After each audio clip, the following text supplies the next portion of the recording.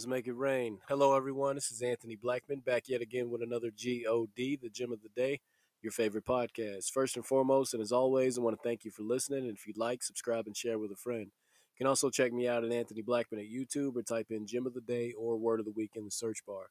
And as always, find all content on makeitrain.net. Today, I want to talk about driving lessons. But before we do so, let us pray. Dear Heavenly Father, we thank you for the navigation you've given us through your word, for the Spirit which leads us and guides us in all aspects of life. We thank you for all these things in Jesus' name. Amen. With that being said, driving lessons. Now, my daughter is 15 years old now, or at least she will be in a few weeks. And we started, slowly teaching her the ins and outs of driving. So we had her in a parking lot and had her behind the wheel, kind of with her foot on the brake, slowly, driving around, making turns and showing her what side of the road and all the little basic stuff, right? So I'm thinking about this. This is a couple days later now, and it comes to me, what if life was like a driving lesson? Or what if life was driving, period? Think about that. Okay, you're in the car, you're in the driver's seat, and you're looking in the rear view instead of looking in front of you. That's like us living in the past, right?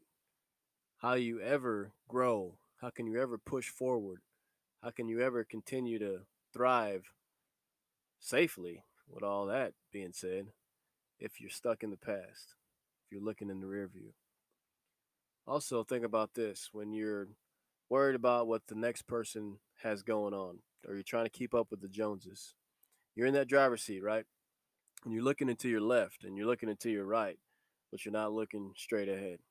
You're worried about, the others on the road, but you you're not paying attention to what's right ahead of you.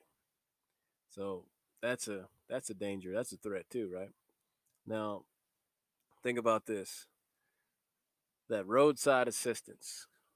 You ever seen someone broke down and they don't have any help? We as Christians, we have that ability to pull over and lend that assistance.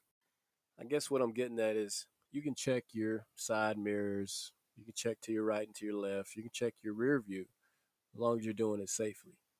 When it comes to life, we want to keep our eyes fixed on that road ahead.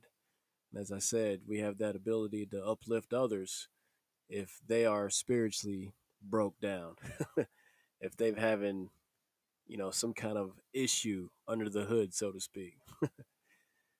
With driving, just like life, you want to continue to push on to reach your destination.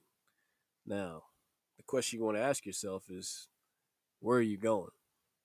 Think about that. The GOD, God bless.